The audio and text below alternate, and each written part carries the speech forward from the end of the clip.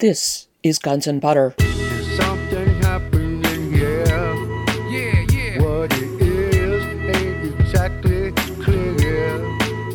There's a man with a gun over there. The WHO Director General, who had been in Davos just a few days earlier, determined that the so-called outbreak constituted a public health emergency of international concern. And as I mentioned, that decision was taken on the basis of 150 confirmed cases outside China. Now, anybody who takes cognizance of that should not trust anything else that they say, because at the beginning it's a big lie. And it's a big lie which is instrumented by very powerful people. It's the combination of what I'd call big money and big pharma. I'm Bonnie Faulkner. Today on Guns and Butter, Michel Chossudovsky. Today's show, COVID-19 coronavirus, the crisis. Michel Chossudovsky is an economist and the founder, director, and editor of the Center for Research on Globalization, based in Montreal, Quebec.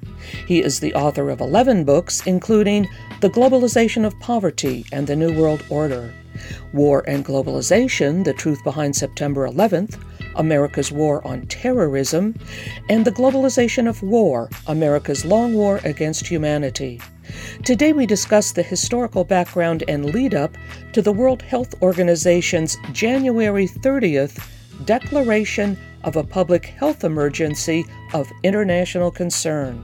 The Event 201 Simulation of a Coronavirus Pandemic, the World Economic Forum, financial warfare, and the economic and human toll of the declared pandemic.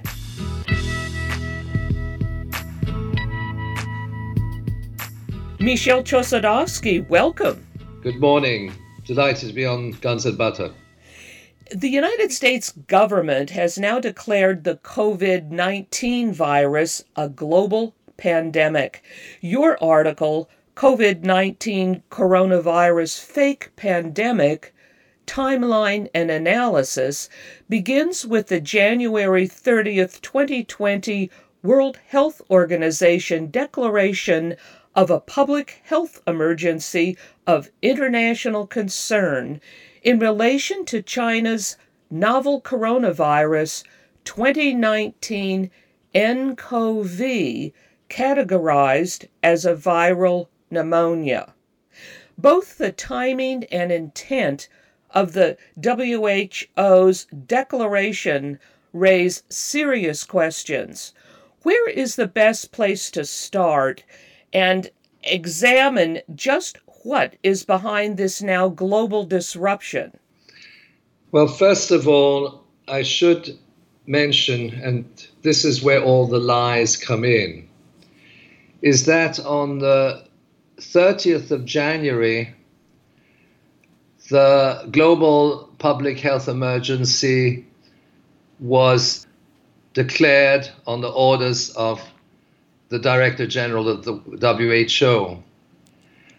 There have been recent statements that this public health emergency has been declared, but in fact, it was declared on the 30th of January, but nobody wants to talk about that for the simple reason that at that time, there were only 150 confirmed cases outside of China.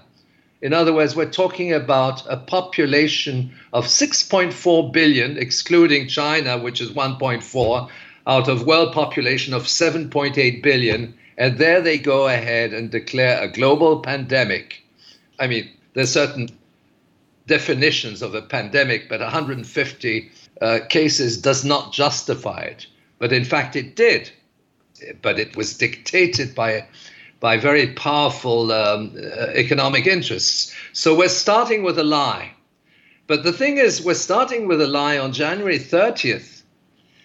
And then on January 31st, what happens? Immediately, the Trump administration calls for a ban on air travel to China. In other words, a declaration to the effect that both Chinese and foreign travelers will not be admitted to the United States.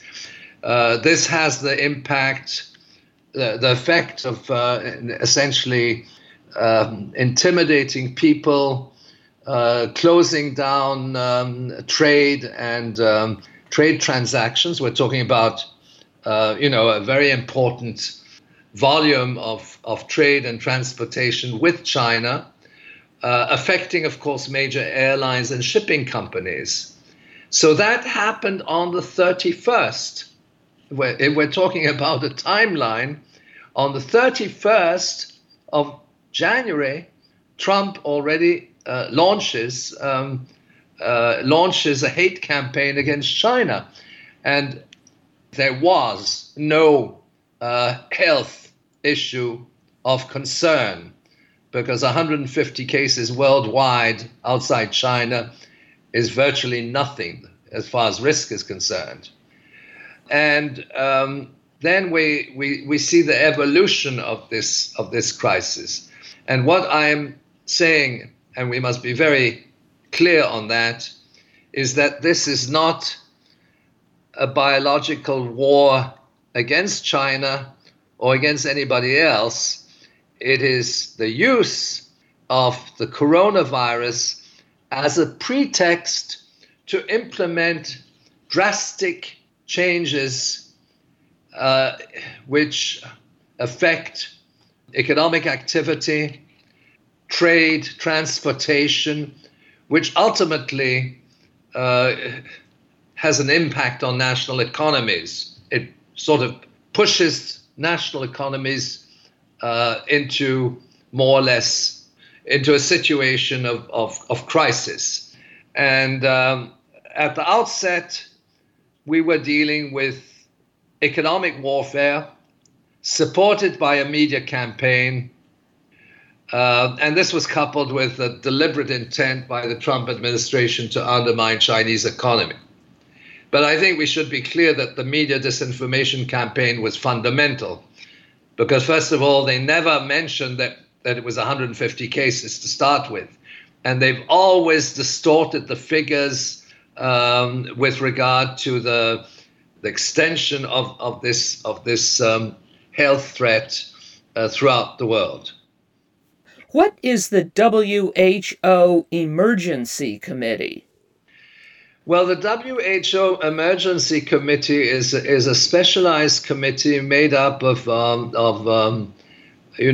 specialists, and I should mention that they first met on the 22nd of January, and there were divisions within the committee as to whether they had the justification to actually declare a pandemic. And then when they met on the 30th, the meeting on the 30th took place shortly after the Davos World Economic Forum, which took place from the 21st to the 24th of January. And at that meeting, there were important discussions between different partners, including the World Economic Forum, the Bill and Melinda Gates Foundation, and various entities linked up to Big Pharma. And those consultations at the World Economic Forum were essentially instrumental to the decision taken on the 30th. It happened just about a week later. And it was essentially the World Economic Forum, the Gates Foundation, a body called CP, which is this Coalition for Epidemic Preparedness Innovations for the development of vaccines. Already there were discussions with Big Pharma, GlaxoSmithKline, which is also integrated into this group. There were discussions with IMF and the World Bank, with the State Department, with US intelligence, and one suspects that the decisions were taken a few days before, because when they met on January 30th in Geneva, there was virtually no discussion. The WHO Director General, who had been in Davos just a few days earlier, determined that the so-called outbreak constituted a public health emergency of international concern. And as I mentioned, that decision was taken on the basis of 150 confirmed cases outside China. Now, anybody who takes cognizance of that should not trust anything else that they say, because at the beginning it's a big lie. And it's a big lie which is instrumented by very powerful people. It's the combination of what I'd call big money and big pharma.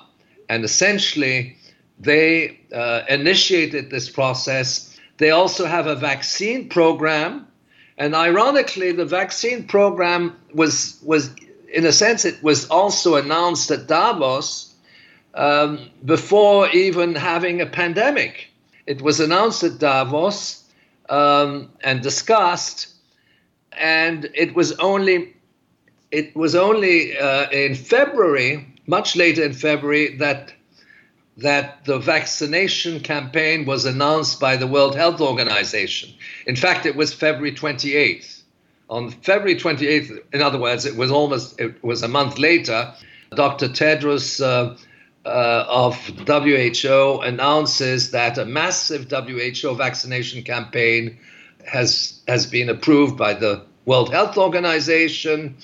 And who is behind that campaign? GlaxoSmithKline, in partnership with the Coalition for Epidemic Preparedness Innovations, which is a Gates WEF, World Economic Forum partnership.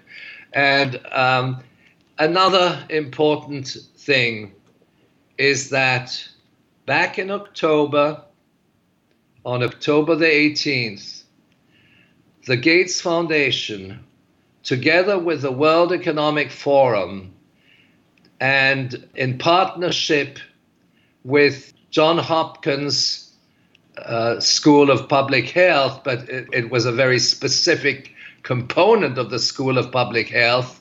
It was the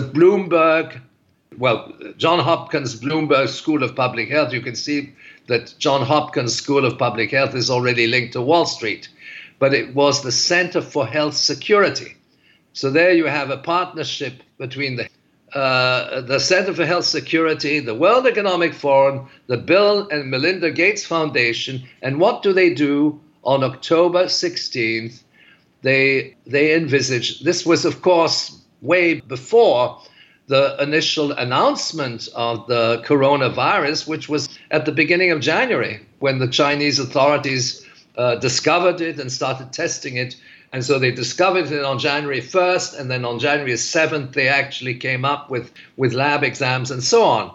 But back in October 18th, there was a simulation of a coronavirus pandemic. It was called Event 201. And that simulation was integrated by a whole series of people from mainly private financial institutions, corporate execs, foundations, big pharma, CIA. There was a representative from the CDC, but there were no health officials on behalf of national governments or the WHO. And it was essentially a simulation which included quite a number of things, including the collapse of stock markets, the extension of the virus to something like 65 million people, and so on and so forth. Now, what I think, suggesting without necessarily drawing conclusions is that the organizations involved in the simulation, which was a detailed simulation with videos and so on, examining what would happen to financial markets, what would happen to the media, to the independent media, and so on. And essentially, the people involved in the simulation were also involved in the actual management of the pandemic once it went live. Okay, so the people who were simulating actually went live on January 30th, 2020, which was the day when that pandemic was launched. And I should mention that the people who actually were behind the WHO meeting on the sidelines of Davos are the same people who organized and financed the pandemic, the Bill and Melinda Gates Foundation and the World Economic Forum and the Bloomberg School of Public Health.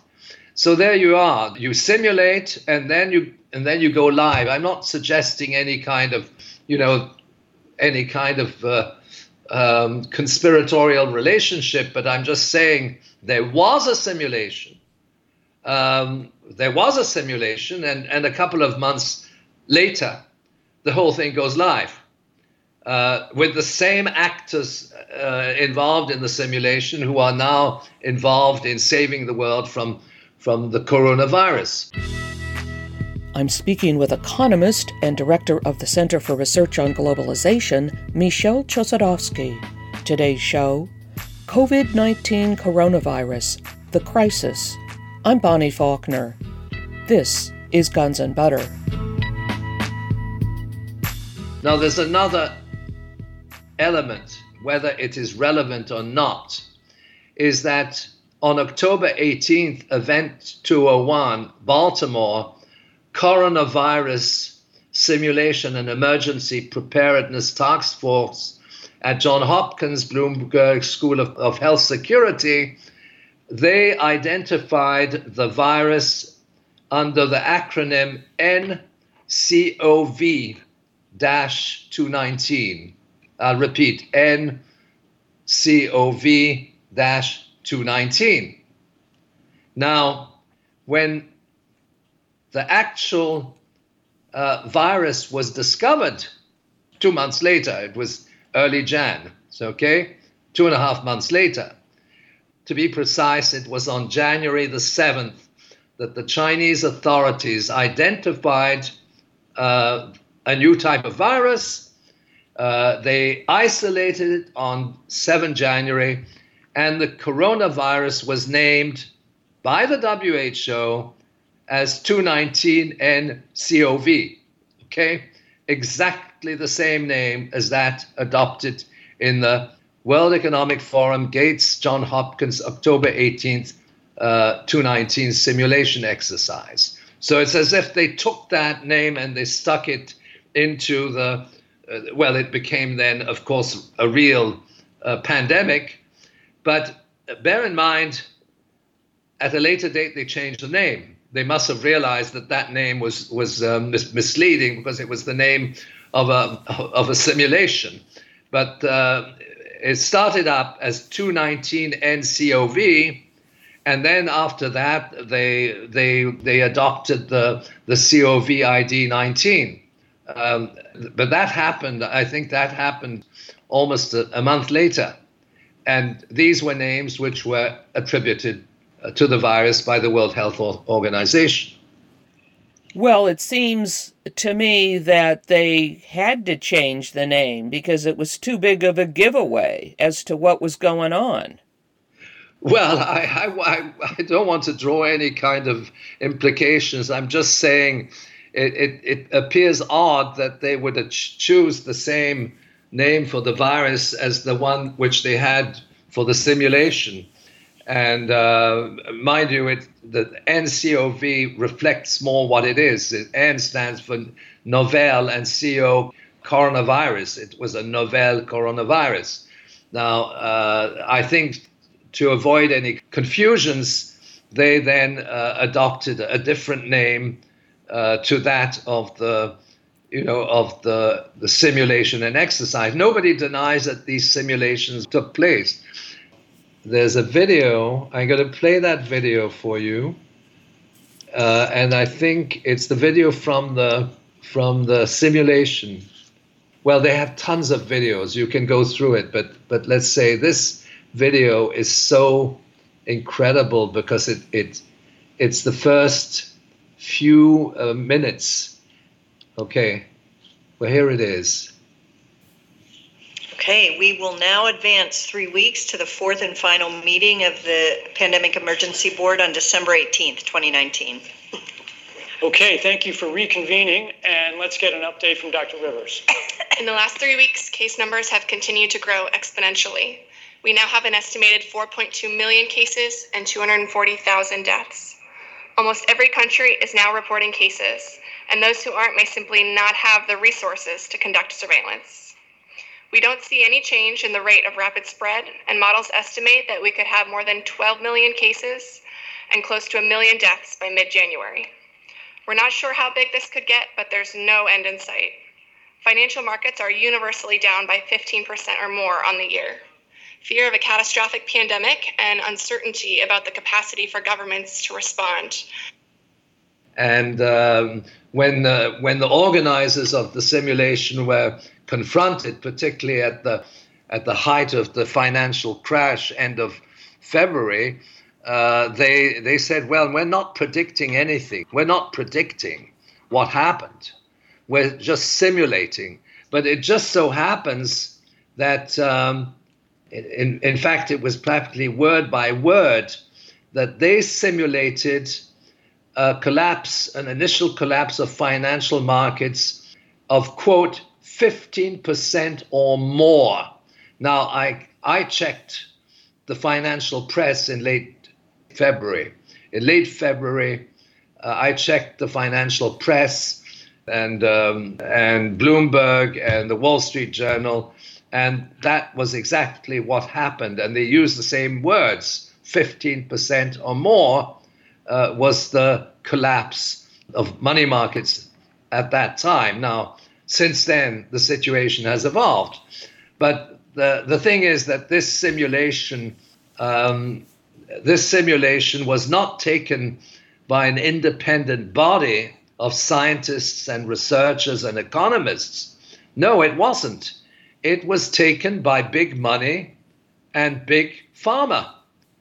Big money and big pharma were simulating. And then, meanwhile, and before the pandemic was actually declared on January 30th, and there was no basis for declaring that pandemic because there were only 150 cases out China, about 6 cases in the US, 3 in Canada, 2 in the UK. And well, we have the complete list. It's provided by the World Health Organization. But before that historic venue, there was already a vaccination program which was ongoing by different pharmaceutical companies. Michel, I'd like to go over some of this in greater detail. You write that, quote, the World Health Organization did not act to reassure and inform world public opinion, quite the opposite. A fear pandemic rather than a genuine public health emergency of international concern was launched.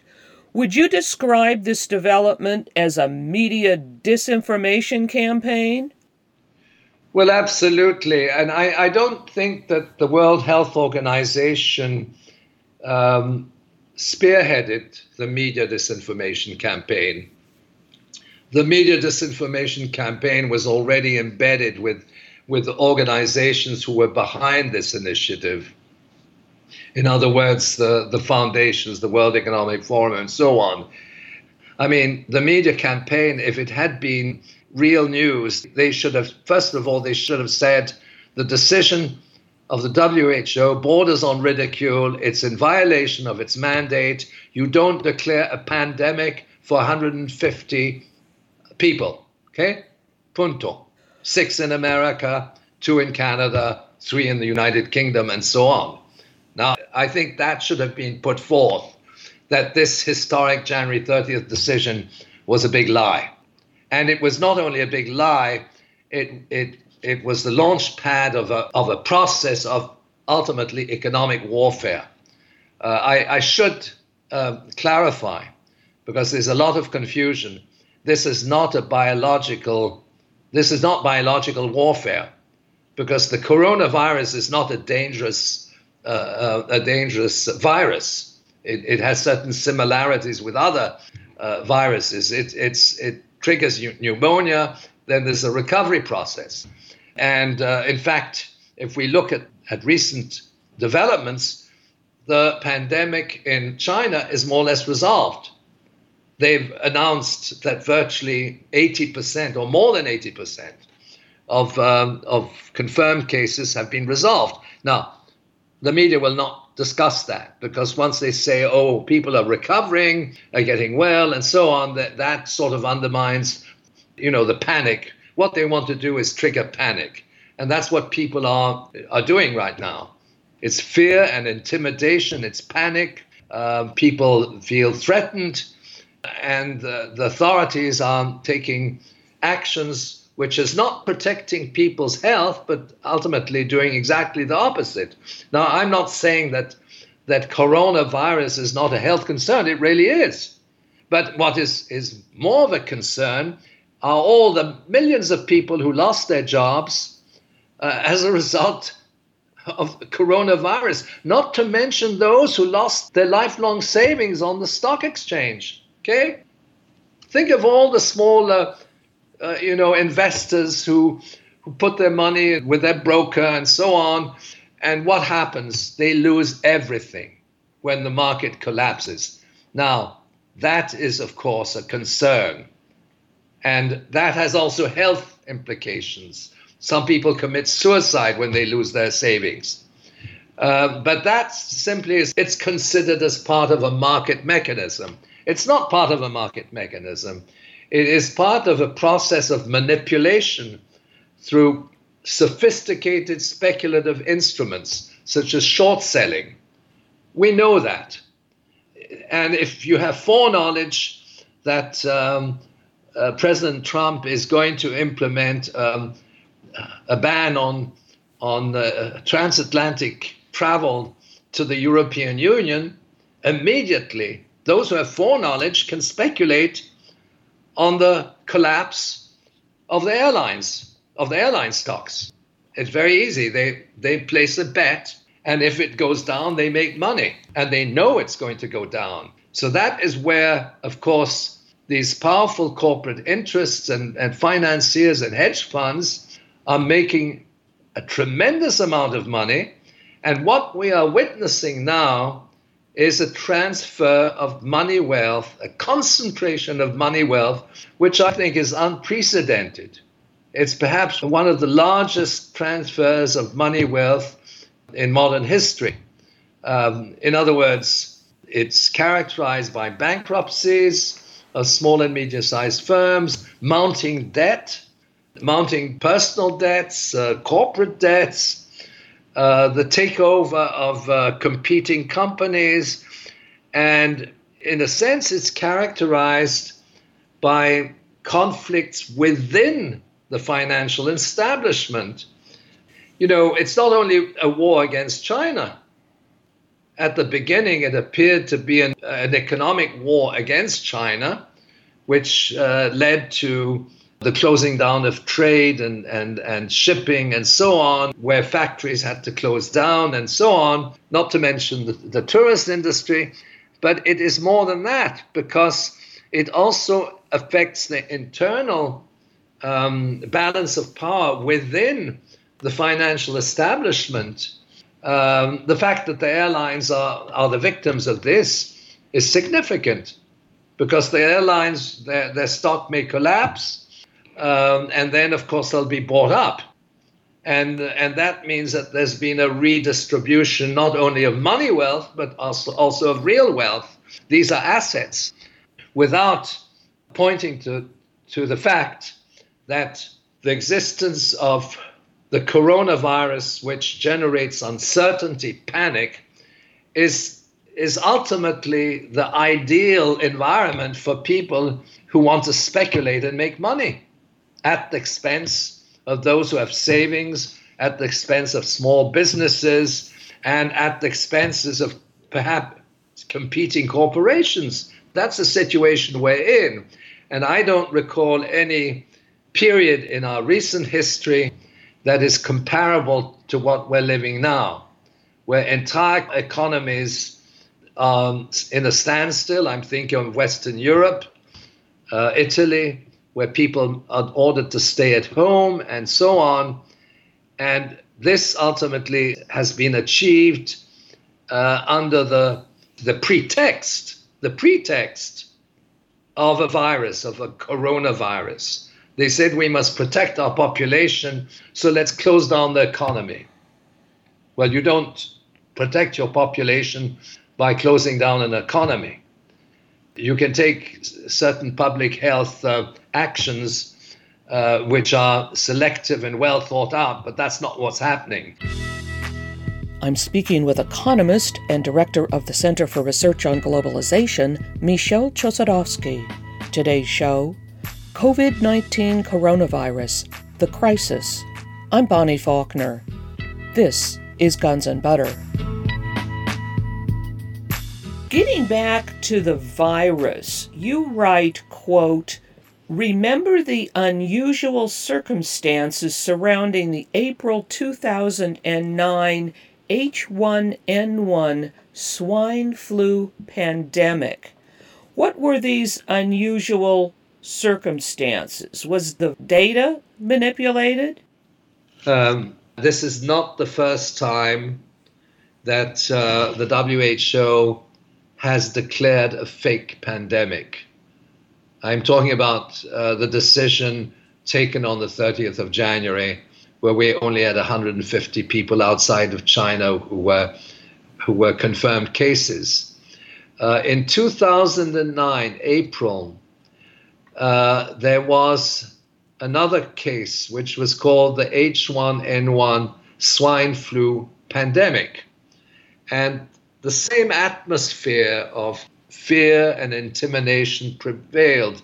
The process was somewhat different, but the statements made by the WHO Director General at the time were far-reaching because Margaret Chan, WHO Director General in 2009, stated with authority that as many, I'm quoting from the World Health Organization, as many as 2 billion people could become infected over the next 2 years, nearly 1/3 of the world population.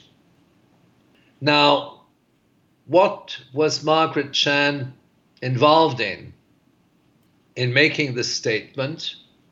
It was a multi-billion-dollar bonanza for Big Pharma, which was instructed by the WHO Director General Margaret Chan to implement a massive vaccination program. She further states later on the following, and again, I'm quoting, "Vaccine makers could produce 4.9 billion pandemic flu shots per year in the best case scenario." Can you imagine? 4.9 billion pandemic flu shots per year in the best case scenario. In other words, this was a green light to the vaccine producers to produce billions of flu shots for the H1N1, and it was also a green light to national governments to actually purchase these billions of flu shots from the pharmaceutical companies. Now, it turned out that this campaign in 2009, which was launched by the WHO, relied on fake news, fake statistics, and lies at the highest levels of government.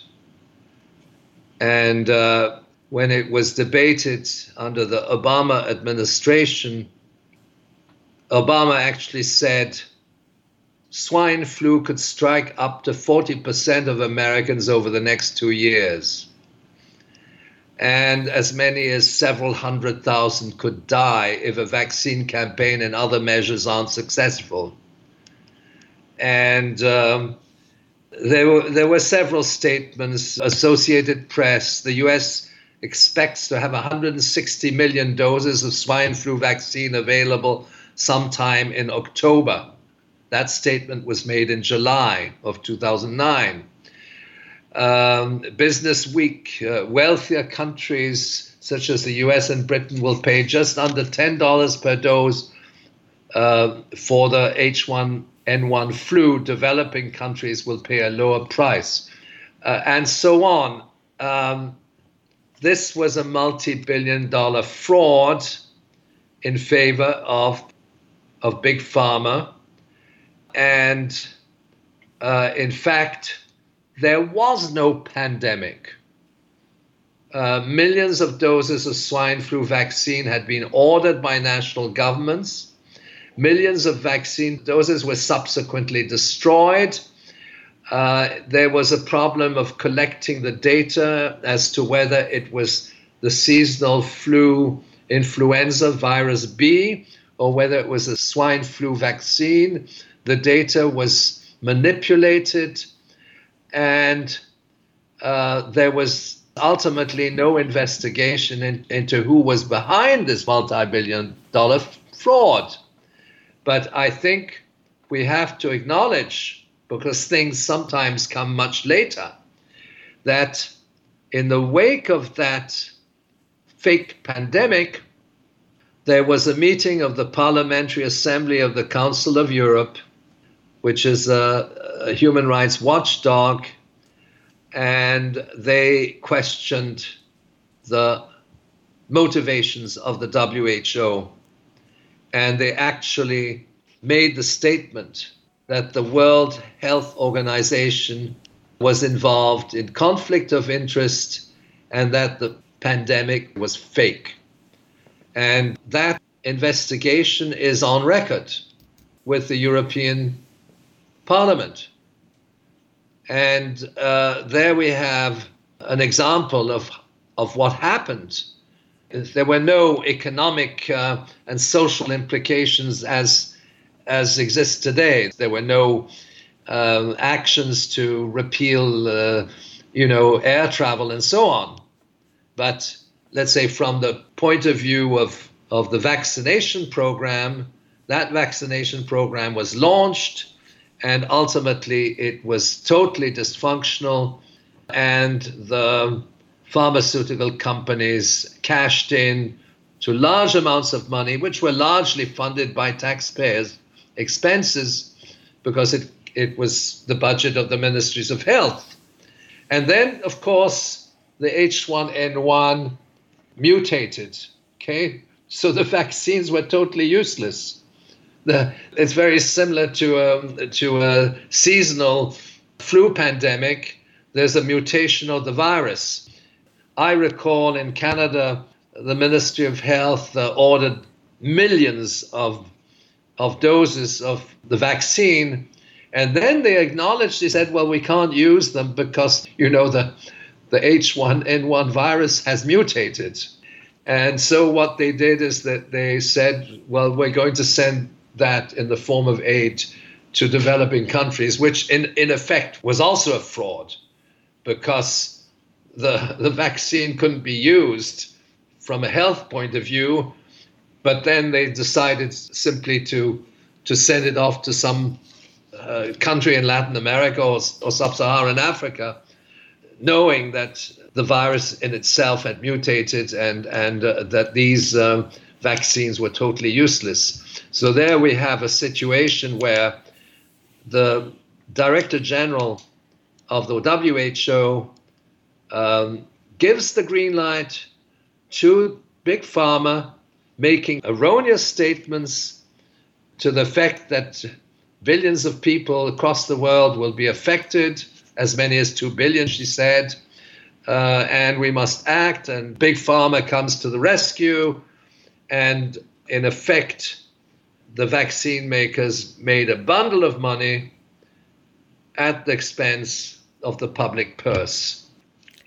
Well, now, in the current situation, coming up to 2020, you've been talking about 2009, you write that the campaign to develop vaccines was initiated prior to the decision of the WHO to launch a global public health emergency. Is that right? Well, that's correct, because there are two things. Well, there are several things. One, there was a decision which was taken at Davos where they actually stated that a vaccine campaign was necessary. And that decision precedes the pandemic by about a week. But there are indications that, in fact, for them to have made that statement, the companies involved were already working on a vaccine. Now, I can't say exactly when they started, but certainly well before the World Economic Forum, and certainly well before the launching of the pandemic. And mind you, the number of cases was so small. In late January of 2020, it was 150 cases outside China. Those are WHO statistics. Now, you're not going to initiate a vaccine campaign internationally for 150 people. But I think that there must have been some kind of foreknowledge that eventually the pandemic would move forward with a fear campaign, the media disinformation, and that ultimately the recipients would be the vaccine producers, Big Pharma. And they already had a working relationship with the foundations. They were involved in the consultations in Davos. They were also directly or indirectly involved, in the simulation scenario back in October. Okay? So maybe the simulation back in October is what gave the green light to Big Pharma. And I think that's certainly feasible, because they were already talking about vaccinations in the simulation. So the simulation was talking about the need to develop vaccines for their hypothetical NCOV virus, as it was called at the time. And there was also evidence that before the pandemic was actually officially launched in 30th of January, that the vaccination program had been announced at Davos. Now, there's another important announcement that was made, but it came a month later, and that was by the WHO saying, I think it was in late February or mid to late February, when the WHO confirmed categorically that there was the need for a vaccination campaign. But that statement was made after the industry took the decision to develop the vaccines. And there are quite a number of companies involved. Well, what is CEPI? What does that stand for? Is this a vaccine organization? Yes, the CEPI is a very important body and also actor in this whole process. It is the Coalition for Epidemic Preparedness Innovations, and it is essentially part of the World Economic Forum Gates Partnership.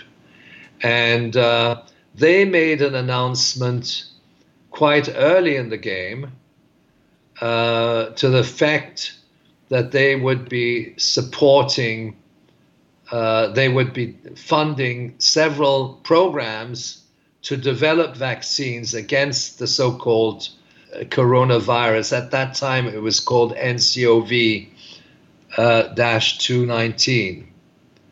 And the CP works in consultation with the Gates Foundation and the WEF, and it also is tied into the pharmaceutical industry. Their major partner is GlaxoSmithKline. I'm speaking with economist and director of the Center for Research on Globalization, Michel Chossudovsky. Today's show, COVID-19 coronavirus, the crisis. I'm Bonnie Faulkner. This is Guns and Butter. Now, at the same time as this simulation, Event 201 in Baltimore on October 18th, from October 18th to the 27th of October 2019, the CISM Military World Games were taking place in Wuhan, China. What are Military World Games, and who were the participants? Well, these games, it's a sport event which takes place, I guess, once a year in different countries. There are more than 100 countries which participate, and they send in members of the armed forces, but essentially for sport events. Some people call it the military Olympics. Now, what the Chinese authorities have raised, and this relates in a very direct way to the fact that the virus may not have originated in China, but may have originated in a foreign country, including the United States, is that there were 200 American military personnel participating in this 10-day event. And of course, they're there and they visit the city and they go around, etc., etc. And it has been intimated that the virus could have been either accidentally or deliberately dropped somewhere in the seafood market in Wuhan. Now, we have absolutely no proof, but there are scientific assessments of the virus, and it's a bit complex to explain, to the effect that what they call patient zero, which there's patient zero and patient one. Well, the thing is, where is that patient zero? Is the patient zero in the United States? In other words, assuming it comes either from an animal or from a lab, etc., and then it's transported to China. But I should say that what the Chinese, but also interestingly, the Chinese as well as Taiwanese and Japanese virologists have examined, looking at different strains of the virus in different locations, they have come to the conclusion that the virus was not made in China. At this very moment, there's a big debate in China on whether the virus is made in China or made in America. And increasingly, the scientific evidence points to the latter. And what is significant is that in recent developments, we even have evidence which emanates, at least statements which emanate from the Director General of the CDC. In other words, I'm talking about Robert Redfield, who made a statement just this week to the U.S. Congress. It was during hearings of the so-called House Oversight Committee. He makes statements to the fact that some of the diagnoses of the common flu in the United States, the seasonal flu, virus B, could have been coronavirus. This was in a committee context, and he he answered the questions in a somewhat candid way, and he said, yes, in some cases, diagnosed as seasonal flu could have been coronavirus. Okay, listen, Bonnie, there are two pieces of audio which I think you should broadcast. Okay. I'll broadcast the first one now and you'll hear it. That is the one by Redfield. Okay. It's 30 seconds. Okay. The University of Washington has developed their own tests. Were those test kits available last Friday? Yes, sir. Thank you. And without test kits, is it possible that those that have been susceptible to influenza might have been miscategorized as to what they actually had, that it's quite possible that they actually had COVID-19? The standard practice is the first thing you do is test for influenza. So if they had influenza, they would be positive for But only if they were tested. So if they weren't tested, we don't know what they had. Correct. Okay. And if somebody dies from influenza, are we doing post-mortem testing to see whether it was influenza or whether it was COVID-19? There is a surveillance system of death from pneumonia that the CDC has. It's not in every city, every state, every hospital. So we could have people in the United States dying for what appears to be influenza when, in fact, it could be the coronavirus or COVID-19. Some cases have been actually diagnosed that way in the United States today. Thank you. Now, that statement corroborates the studies conducted in China and Japan and Taiwan. But it also begs the question, when? Was it in October? Was it in November? Was it in December? In other words, Redfield's statement doesn't say when those influenza tests were conducted. Well, they're conducted on a routine basis. Presumably, if it's seasonal, it starts in November or October and it extends right through, the winter.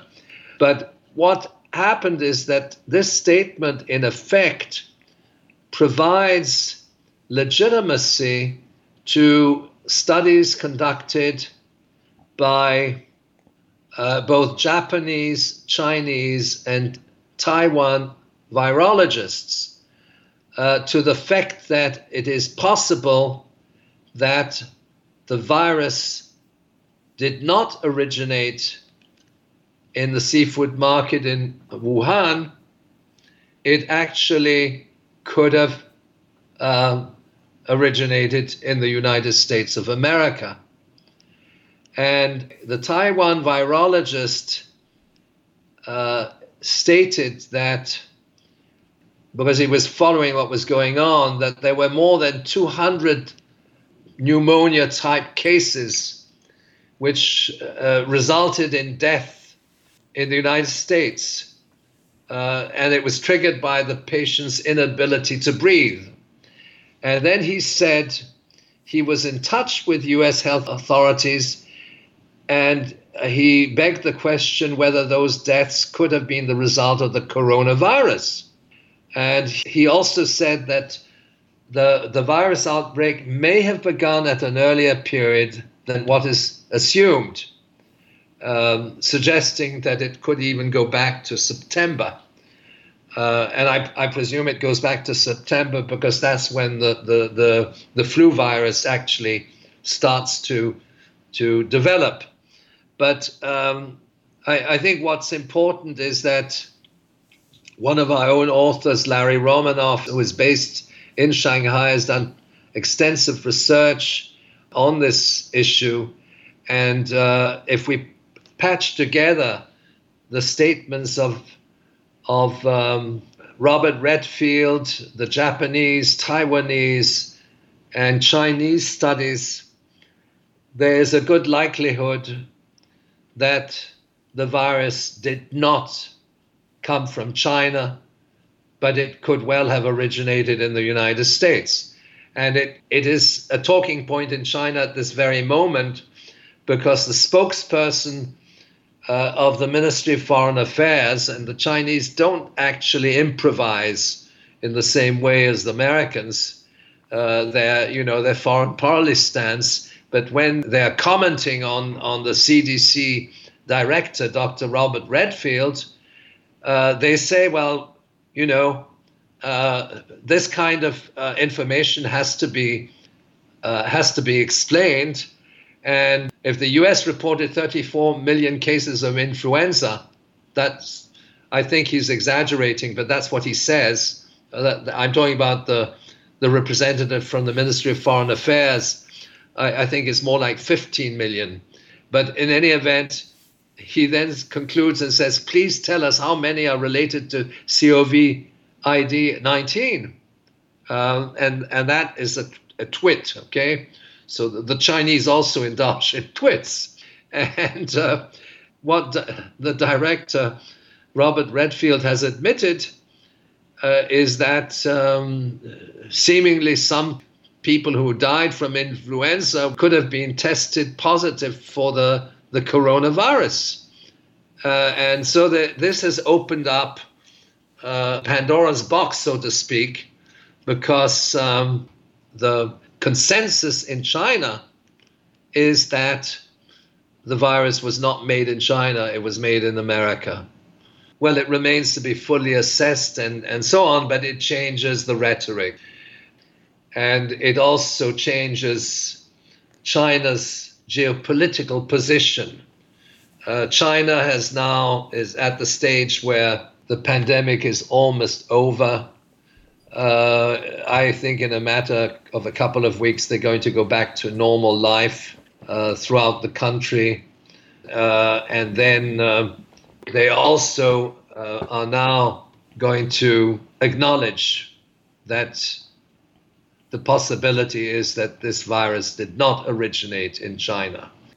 Michel Chossudovsky, thank you so much. Delighted to be on the program. This is a very important topic. Best wishes. There's something happening here. Yeah. What it is ain't exactly clear. There's a man with a gun over there. I've been speaking with Michel Chossudovsky. Today's show has been COVID-19 Coronavirus, the Crisis. Michel Chossudovsky is the founder, director, and editor of the Center for Research on Globalization, based in Montreal, Quebec. The Global Research website, globalresearch.ca, publishes news articles, commentary, background research, and analysis. Since posting a series of very credible research articles on the novel coronavirus, Global Research's readership has exploded, and they have added many tens of thousands of new readers in China. Michel Chossudovsky is the author of 11 books, including The Globalization of Poverty and the New World Order, War and Globalization, The Truth Behind September 11th, and America's Long War Against Humanity. Visit globalresearch.ca. That's globalresearch.ca. Guns and Butter is produced by Bonnie Faulkner, Yaromako, and Tony Rango. Visit us at gunsandbutter.org to listen to past programs, comment on shows, or join our email list to receive our newsletter that includes recent shows and updates. Email us at faulkner@gunsandbutter.org. Follow us on Twitter at G&B Radio. Hey yo, these are some serious times that we living in, G. And a new world order is about to begin. You know what I'm saying? Now the question is, are you ready for the real revolution, which is the evolution of the mind? If you seek, then you shall find that we all come from the divine. You dig what I'm saying?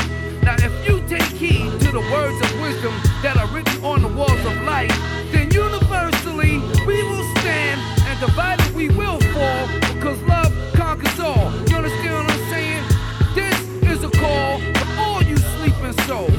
Wake up and take control of your own cipher, and be on the lookout for the spirit snipers trying to steal your life.